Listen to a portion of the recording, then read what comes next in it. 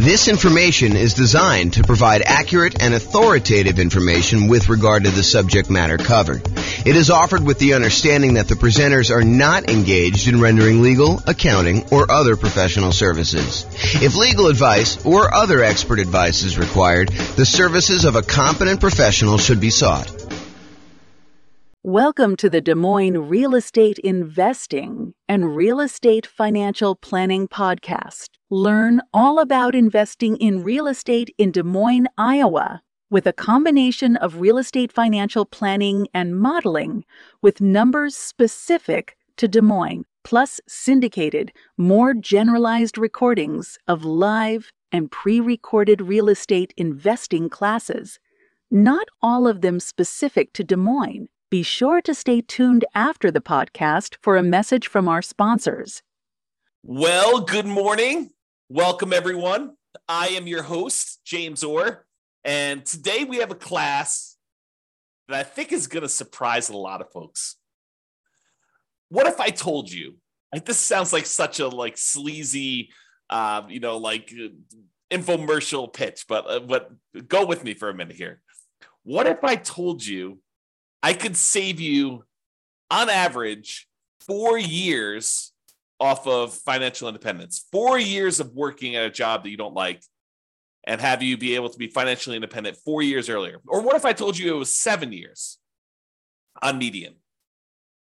And what if I told you, because everyone's all crazy worried and paranoid right now, we've seen interest rates rise over the last, year and a half or so, whatever it's been. They went from all-time lows, how quickly we forget that they're all-time lows, not just, lows, but how quickly we went from all-time lows to not even all-time highs. Just more like reasonable ranges for mortgage interest rates, kind of in the middle range of what we would see normally. What if I told you that I could help you avoid having to deal with higher interest rates completely? Well, that is what today's class is all about. The class is called, Is It Better to Nomad, do the Nomad real estate investing strategy, which we'll talk about here, or buy rentals for cash? If you buy rentals for cash, you don't have to deal with mortgage interest rates at all. So today, what we're going to do, if I can get the screen to go, we're going to look at me doing modeling for over 300 U.S. cities. And then I will compare someone who does the Nomad real estate investing strategy versus someone who does not do the Nomad real estate investing strategy and saves up their money and buys rental properties for all cash. They ignore whatever is going on with interest rates. And I know that you're thinking to yourself, James, that would take forever. It takes me long enough to save up for my 5% down payment to buy my next Nomad property. To save up 100%, to save up, whatever it's going to be, $500,000, depending on the market, in order to buy a rental property all cash, that is going to take forever. There's no way that's going to be faster to getting me to financial independence than doing this Nomad strategy and acquiring, 10 properties for 50% of the down payments, because, 5% times 10 is 50% if I'm doing my math right. So in the same time I could save up for half of a full property, I'm able to buy 10 Nomad properties. There's no way that buying a property free and clear, all cash, saving up that money is going to get me there faster. And won't you be surprised? That's what we're going to see today. It's going to be awesome. So I modeled this in over 300 U.S. cities. And here's what we're going to be comparing. In both scenarios, I've made the assumption, and before I even go into this comparison here, I will tell you that assumptions matter. And if we change one little thing, for example, I'm about to tell you that everybody is buying an owner-occupant property first. So they're all buying a property to move into at 5% down. They're going to live there, and they're going to, depending on whether it's doing the Nomad strategy or they're buying the rentals, they're either going to live there forever or they're going to live there until they buy their next property. However, what I'm going to point out to you is if we change any assumption, if we say, look, they're not going to buy an owner-occupant property first. They're going to rent, as an example, although it's hard to rent when you're doing Nomad, but they're going to rent the property. That would change some of our assumptions. If we see properties appreciate faster or slower than what we've assumed, that will change things. If we see interest rates go up or down, that will change things. So this is a very static set of assumptions, and I'll let you see all the assumptions I have. I'll give you a link to do that.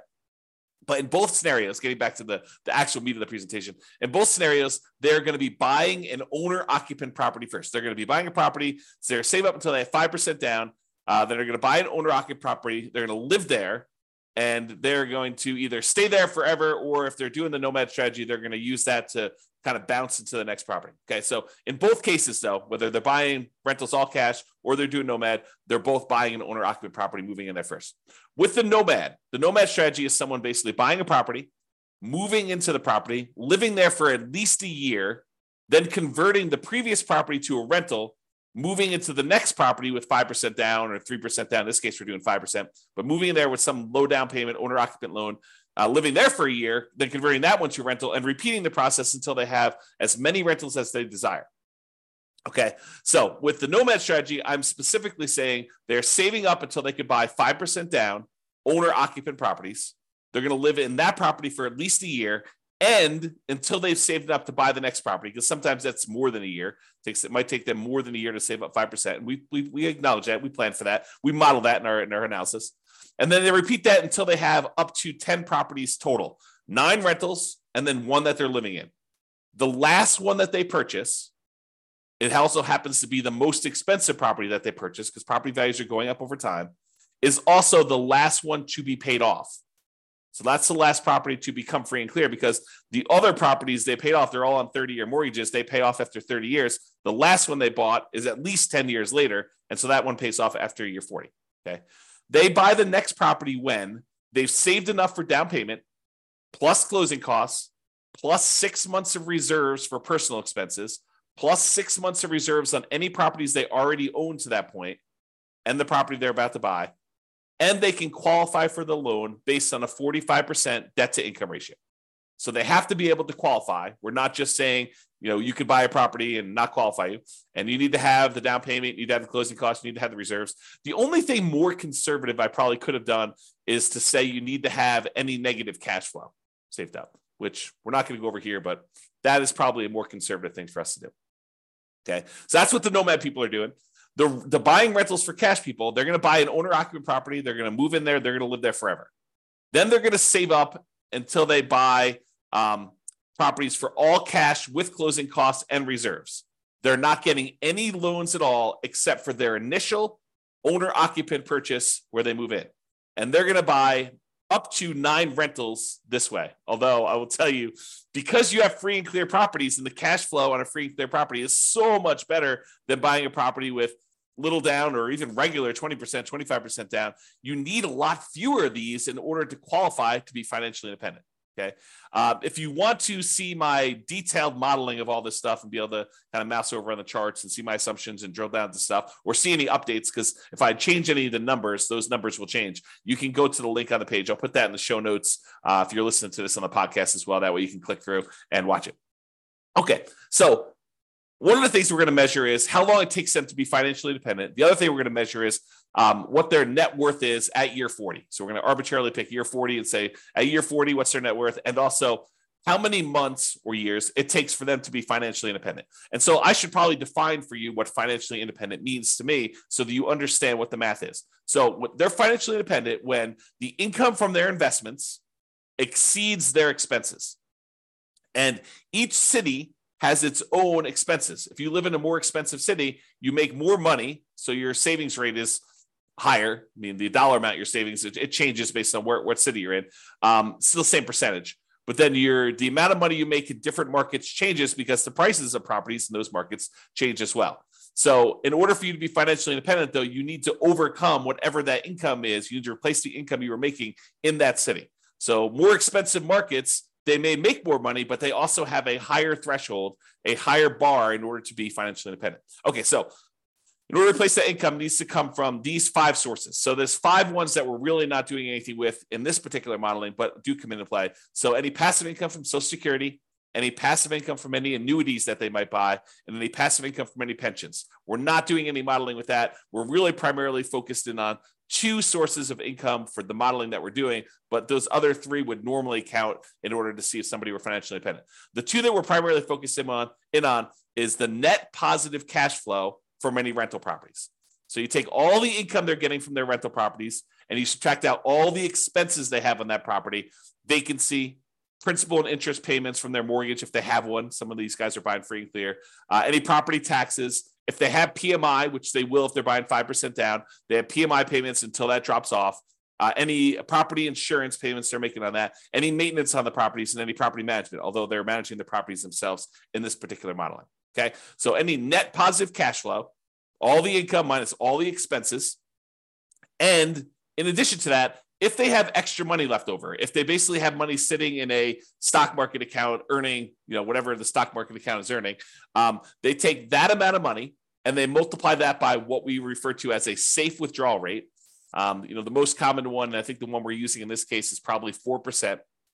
So if they had $1 million in stock, they'd be able to say $40,000 a year of that is contributing toward whether or not they're being financially independent. So we use that too for any extra money they have left over. So if they get to the point where they've bought all their properties, now they have this account balance just growing over time, that would also contribute to them being financially independent. So the sum of all 5 of those things, in this particular case, these 2, net positive cash flow from rental properties and the invested assets times the safe withdrawal rate, plus if they had this going on, which they don't, Social Security, annuities, or pensions, that all of those combined would then see if they have exceeded their income that they had from their jobs. And that is how we would define them being financially independent. Okay.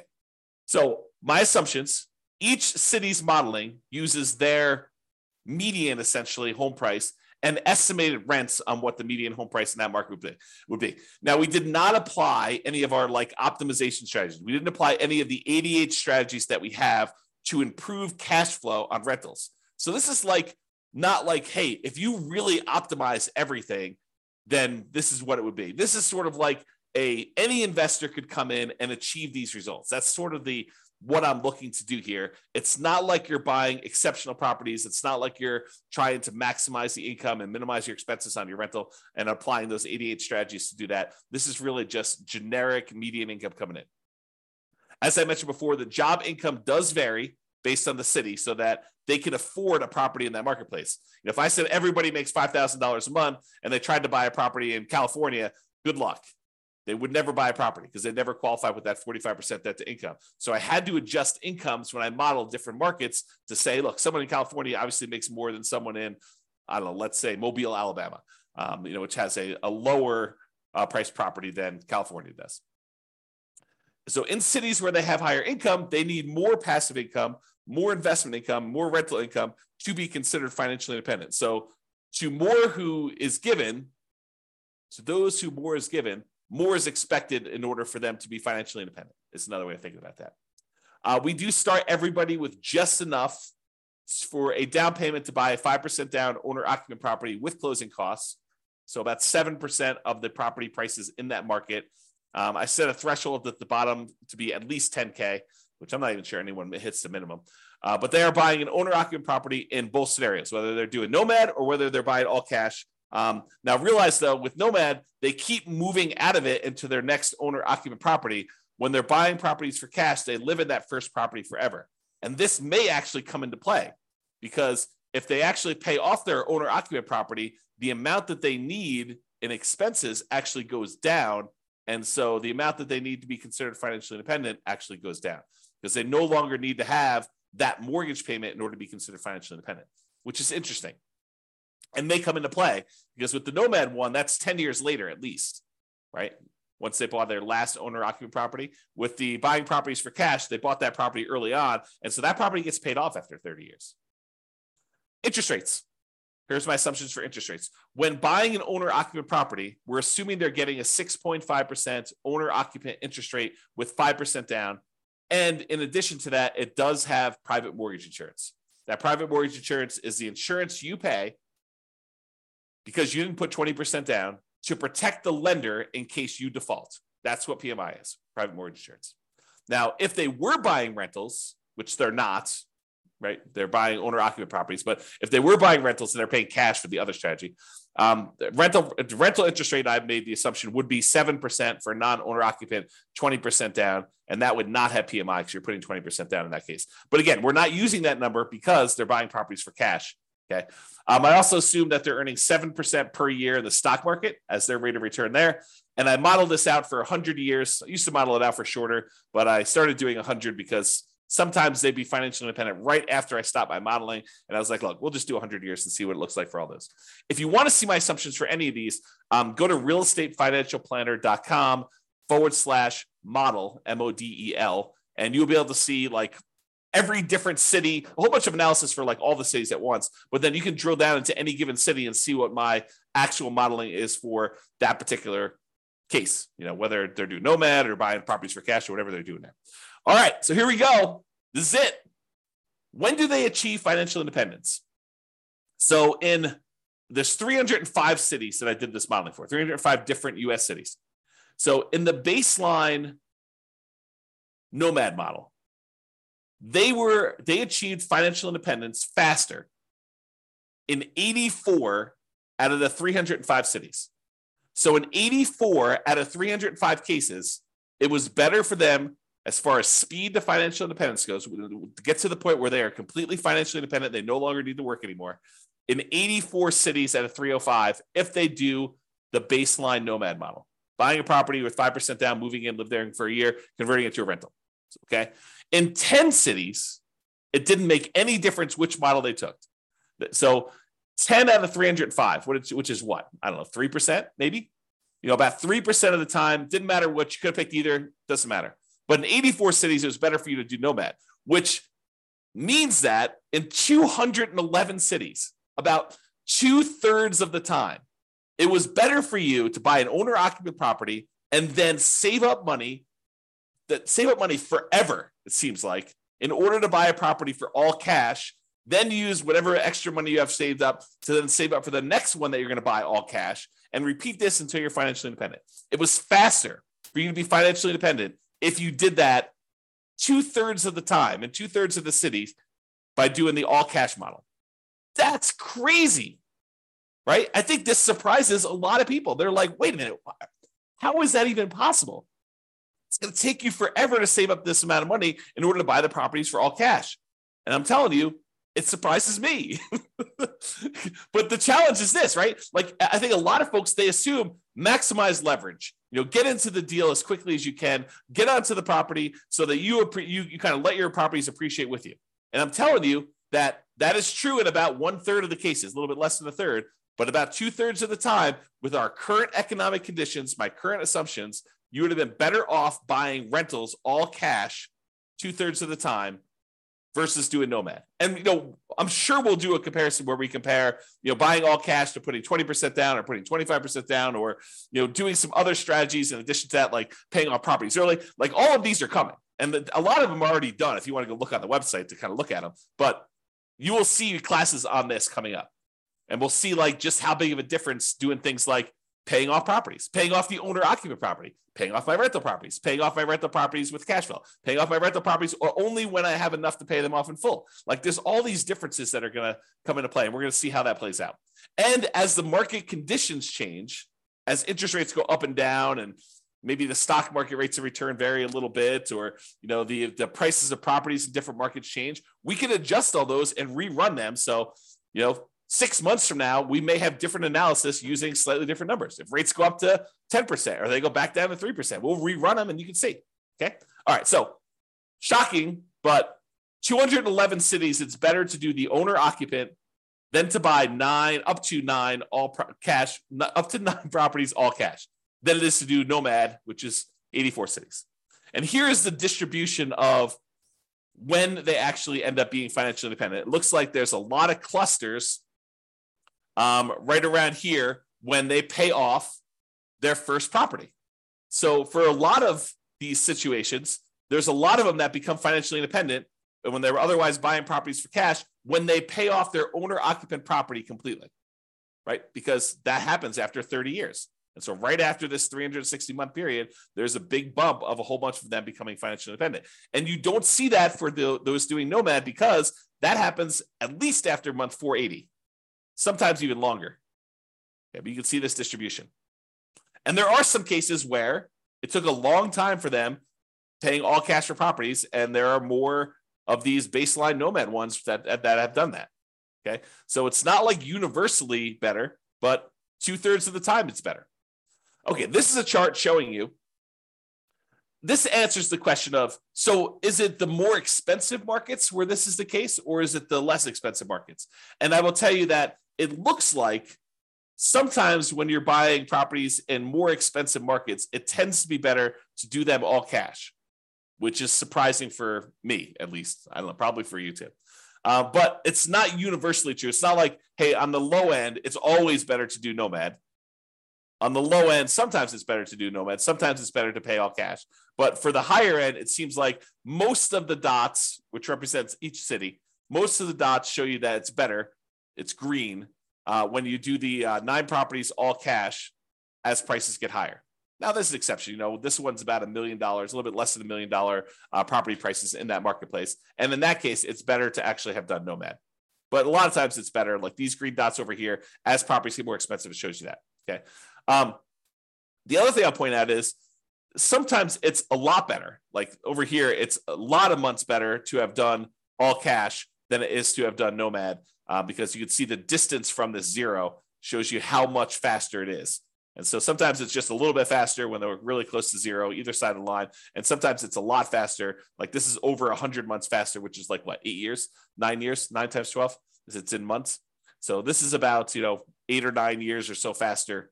And then these are more than that to go ahead and see. Okay. All right. So now we talked about speed to financial independence. You're like, okay, maybe in some cases it might be faster to do all cash, but what about net worth? If you're buying all these rental properties with 5% down, you're highly leveraged. Surely net worth has got to be better when you're doing the Nomad strategy because you're buying properties, your leverage, your net worth is growing. And so what is net worth at year 40? It's kind of our arbitrary cutoff. We could do charts for all the net worth throughout the whole time, but we're basically picking year 40 to compare. And I will tell you, in 245 of the cities, out of 305, 245 out of 305, which I think is about 80%. I'll ballpark in that. I could be wrong on that, but I think it's about 80%. 80% of the time, your net worth is higher if you did the Nomad strategy. So 80% of the time, you'd have a higher net worth if you did the Nomad strategy. 47 cities out of 305, you would have a higher net worth if you did the all cash model. And in 13 cities, it didn't matter at all. Okay. So realize that we're kind of splitting our goals here. If you want to be financially independent fastest, the majority of the time, it's better to do the all cash ones. If you want to have the highest net worth, it might be better for you to do Nomad. Crazy. You have to make a decision. Do I want FI or do I want highest net worth? And sometimes it's a combination of those, right? Sometimes you're willing to do a little bit of each. Maybe you don't, not that we did this today, but maybe you don't save up until you have all cash. Maybe you save up until you buy the property with 50% down. And we can see what that would look like if we decide to model that in the future. All right, here's the net worth difference. When you do the ones where it's all cash, those tend to be relatively small differences in net worth. So where that is the winner, it's not like you have massively higher net worth. It is relatively small amounts of more net worth when you do it that way. When you do the Nomad model, sometimes it's significantly higher net worth, like tens of millions of dollars better. Okay. So just realize that when you do Nomad, sometimes Nomad is way, way better. Not always, but sometimes it's way, way better. When you do the ones where you buy all cash, sometimes the net worth difference is really small. Most of the time, it's really small. And if you look at the ones where it's a difference based on price, it looks like the higher price you go, the more likely you are that there is no difference at all. All these gray dots are right at the point where there's no difference in net worth. Okay, so that's what tends to happen as prices increase.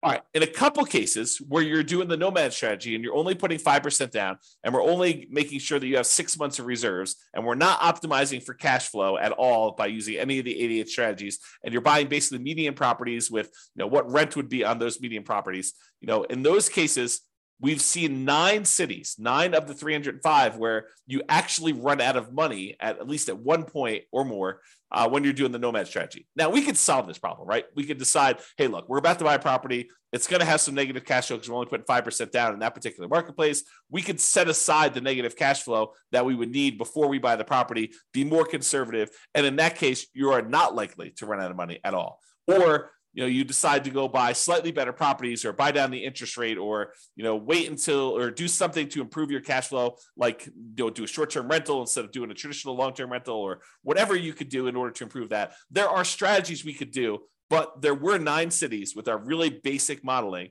to show that you ran out of money if you did Nomad. If you did the all cash model, you never ran out of money. It's less risky. When you don't get loans and you're not leveraged at all, the chance of you having negative cash flow is almost zero. If you're buying a rental property and you're paying all cash, there's no mortgage. And the mortgage typically is a very large expense on that. So there's no negative cash flow on any of those. Okay. All right.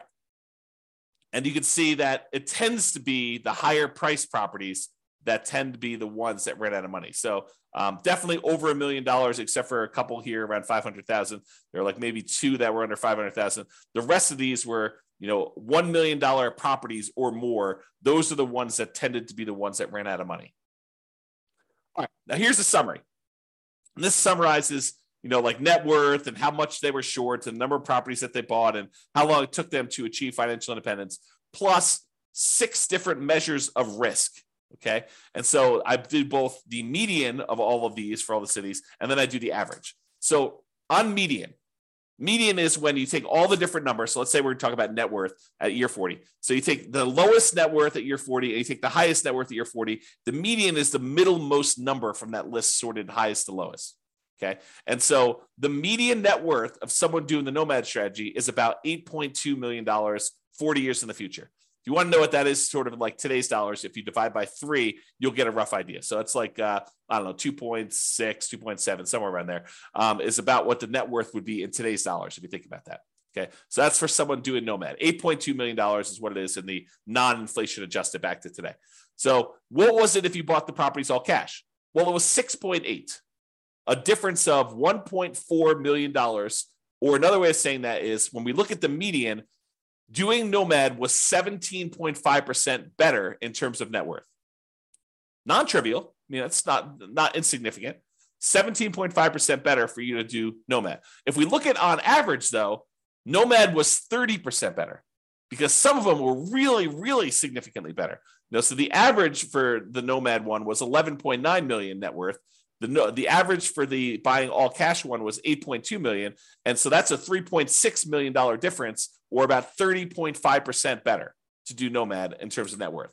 However, let's look at how long it takes someone to be financially independent. The minimum target monthly income in retirement achieved. Okay. So if you did the Nomad strategy, it took you 529 months on median versus 447 months. That's a difference of, on median, the middlemost number, of 82 months. 7 times 12 is 84, if I'm not mistaken. 7 times 12 is 84. I think it's 84. So that's about almost 7 years better to do the all cash one. It's about 15%, 15.5% better to have done all cash for achieving financial independence on median. If we look at average, it was 547 months on average, to do Nomad, or 498 months on average to do the all cash ones. Let me take a drink and mute myself. Okay, I'm back. All right, so for the baseline Nomad one is 547 months versus 498 on average, or about 49 months difference. About 4 years on average faster for you to do all cash rentals than it was for you to do Nomad, or about 9% better. Remember at the beginning, I said, what if I could save you 4 years off of your, the time you were working a job you didn't love to become financially independent? Well, that's what I'm showing you. On average, It's 4 years faster for you to do all cash than to do Nomad. So if you were planning on doing the Nomad strategy right now with our current economic conditions in all the different cities in the US, 305 cities that we modeled, it's 4 years faster for you to save up and do all cash. Whew, mind blown.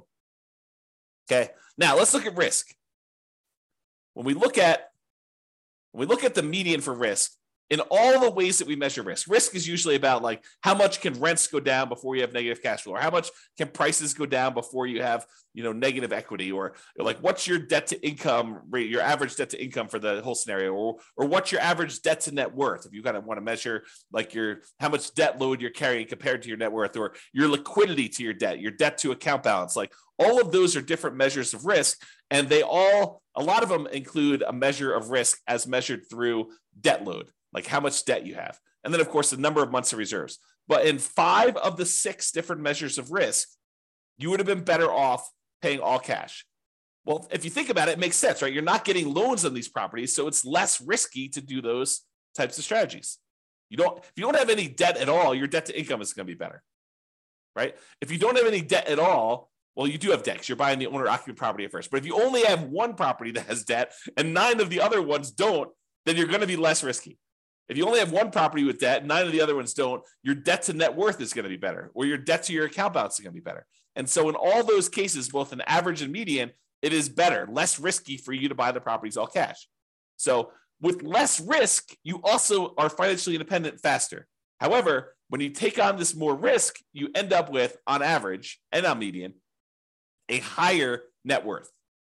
Not universally. There's somewhere it's different, but most of the time. Okay? All right. So now, just a reminder, we've been talking about like this median property and the rent on that median property. We could go and apply all these 88 strategies that we have to improve cash flow, to improve these numbers for those with the rentals. Okay? We're basically using median price properties and what rent might be on those in each of the market. You, as an individual, should be able to choose and do better than what I've talked about.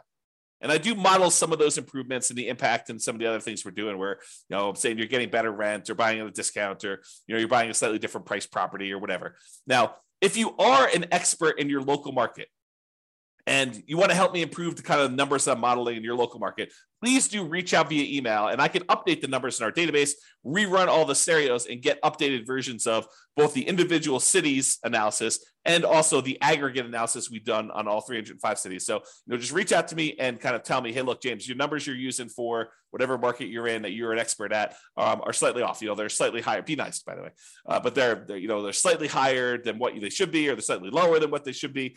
I'm not looking for like the best case of, well, I did this deal 3 years ago and it was amazing, and so we should use that for the modeling. No, what I want to use is numbers that any real estate investor could go in and achieve. I don't want to set this bar and say, the top 5% of investors in that market who are just like destroying it, they're crushing it, they're doing like most amazing that they possibly can. I don't want to use those numbers because it's unrealistic for others to achieve that. So I want to use the numbers that any real estate investor that goes into that market could use and realistically achieve. But if you want to come help me and do those numbers, great, let's do those. Let's improve the numbers. We'll do the analysis again for all the different models we've done for your city. And then it'll also update automatically and all the aggregate stuff. So if you are, reach out and do that. Now, when you're doing the Nomad strategy, where you're buying a property, 5% down, you're moving into the property, you're living there for at least a year, you must be buying properties in that local market. But when we're buying properties all cash, or we're buying properties even with 20% down or 25% down or 15% down, non-owner occupant investment properties, and we're not moving into them, we technically don't need to be buying in those same marketplaces, right? If you live in a really expensive market where the economics of buying rentals are really hard to make work, like you're buying properties where the rent is really low compared to what the price is, and you can't make them cash flow, you don't have to buy in that same market where you live. You could say, why don't I go to another market that has better cash flow economics and buy those properties elsewhere? So if you're doing Nomad, you have to, by definition, do it in your local market, unless you're willing to move markets, and then you're not doing it in that market anyway. But if you're doing it in your local market because you're doing Nomad, you have to be buying properties because you're moving in and living there. If you're doing any other strategy where you're buying investment properties, non-owner occupant properties, all cash 20% down, 25% down, 15% down, 50% down, 75% down, doesn't really matter. You can buy in better markets and improve your cash flow. So it should be better than what we're even showing. Okay. So I just wanted to point that out as an obvious point, but hopefully it's obvious to you. All right. So in conclusion, in our current market conditions, current price, current interest rates, current rents, in 305 US markets, using what I would consider to be less than ideal median price to rent properties, buying properties all cash tends to outperform the Nomad strategy for speed to financial independence and lowering of risk. However, you tend to have a higher net worth when you do the Nomad strategy. So your standard of living, another way of saying this is your standard of living in retirement will probably be higher when you do the Nomad strategy. The market does matter though. In some markets, it's better to buy all cash, and in others, it's better to Nomad. Generally, getting loans, especially 5% down, high loan to value, tends to be riskier whenever we measure risk with debt. So it's best if you look at your specific market and apply as many of the 88 cash flow improving strategies as practically possible to improve on your own implementation. And you can go to realestatefinancialplanner.com/model to drill down into your own city and see this. That's all I got. Hope you enjoyed it. Hope my kind of like sleazy sales pitch of what if I could show you a way to not be working for 4 more years? I mean, I do feel that's true, but I also feel like it just sounds sleazy, right? So I hope, though, that motivated you and you were intrigued, as I was, with this particular modeling of the real estate investing stuff. So this has been James Orr. Have a great day, everybody. Bye-bye for now. With home prices up, mortgage interest rates up, and rents up, but not quite enough to counteract the higher prices and interest rates, cash flow on rental properties in Des Moines is harder than ever. Book a call with the Real Estate Financial Planner to apply our proprietary 88 strategies to improve cash flow on your rentals. See the show notes for a link to schedule your call and improve your cash flow today. If you're a real estate agent, lender, or professional in Des Moines that wants to help our real estate investor listeners, consider reaching out to learn about collaboration opportunities with this podcast. We'd love to add more value to our listeners by having you assist our investors buy, sell, and finance their real estate investments. See the show notes to schedule a call to discuss collaboration opportunities.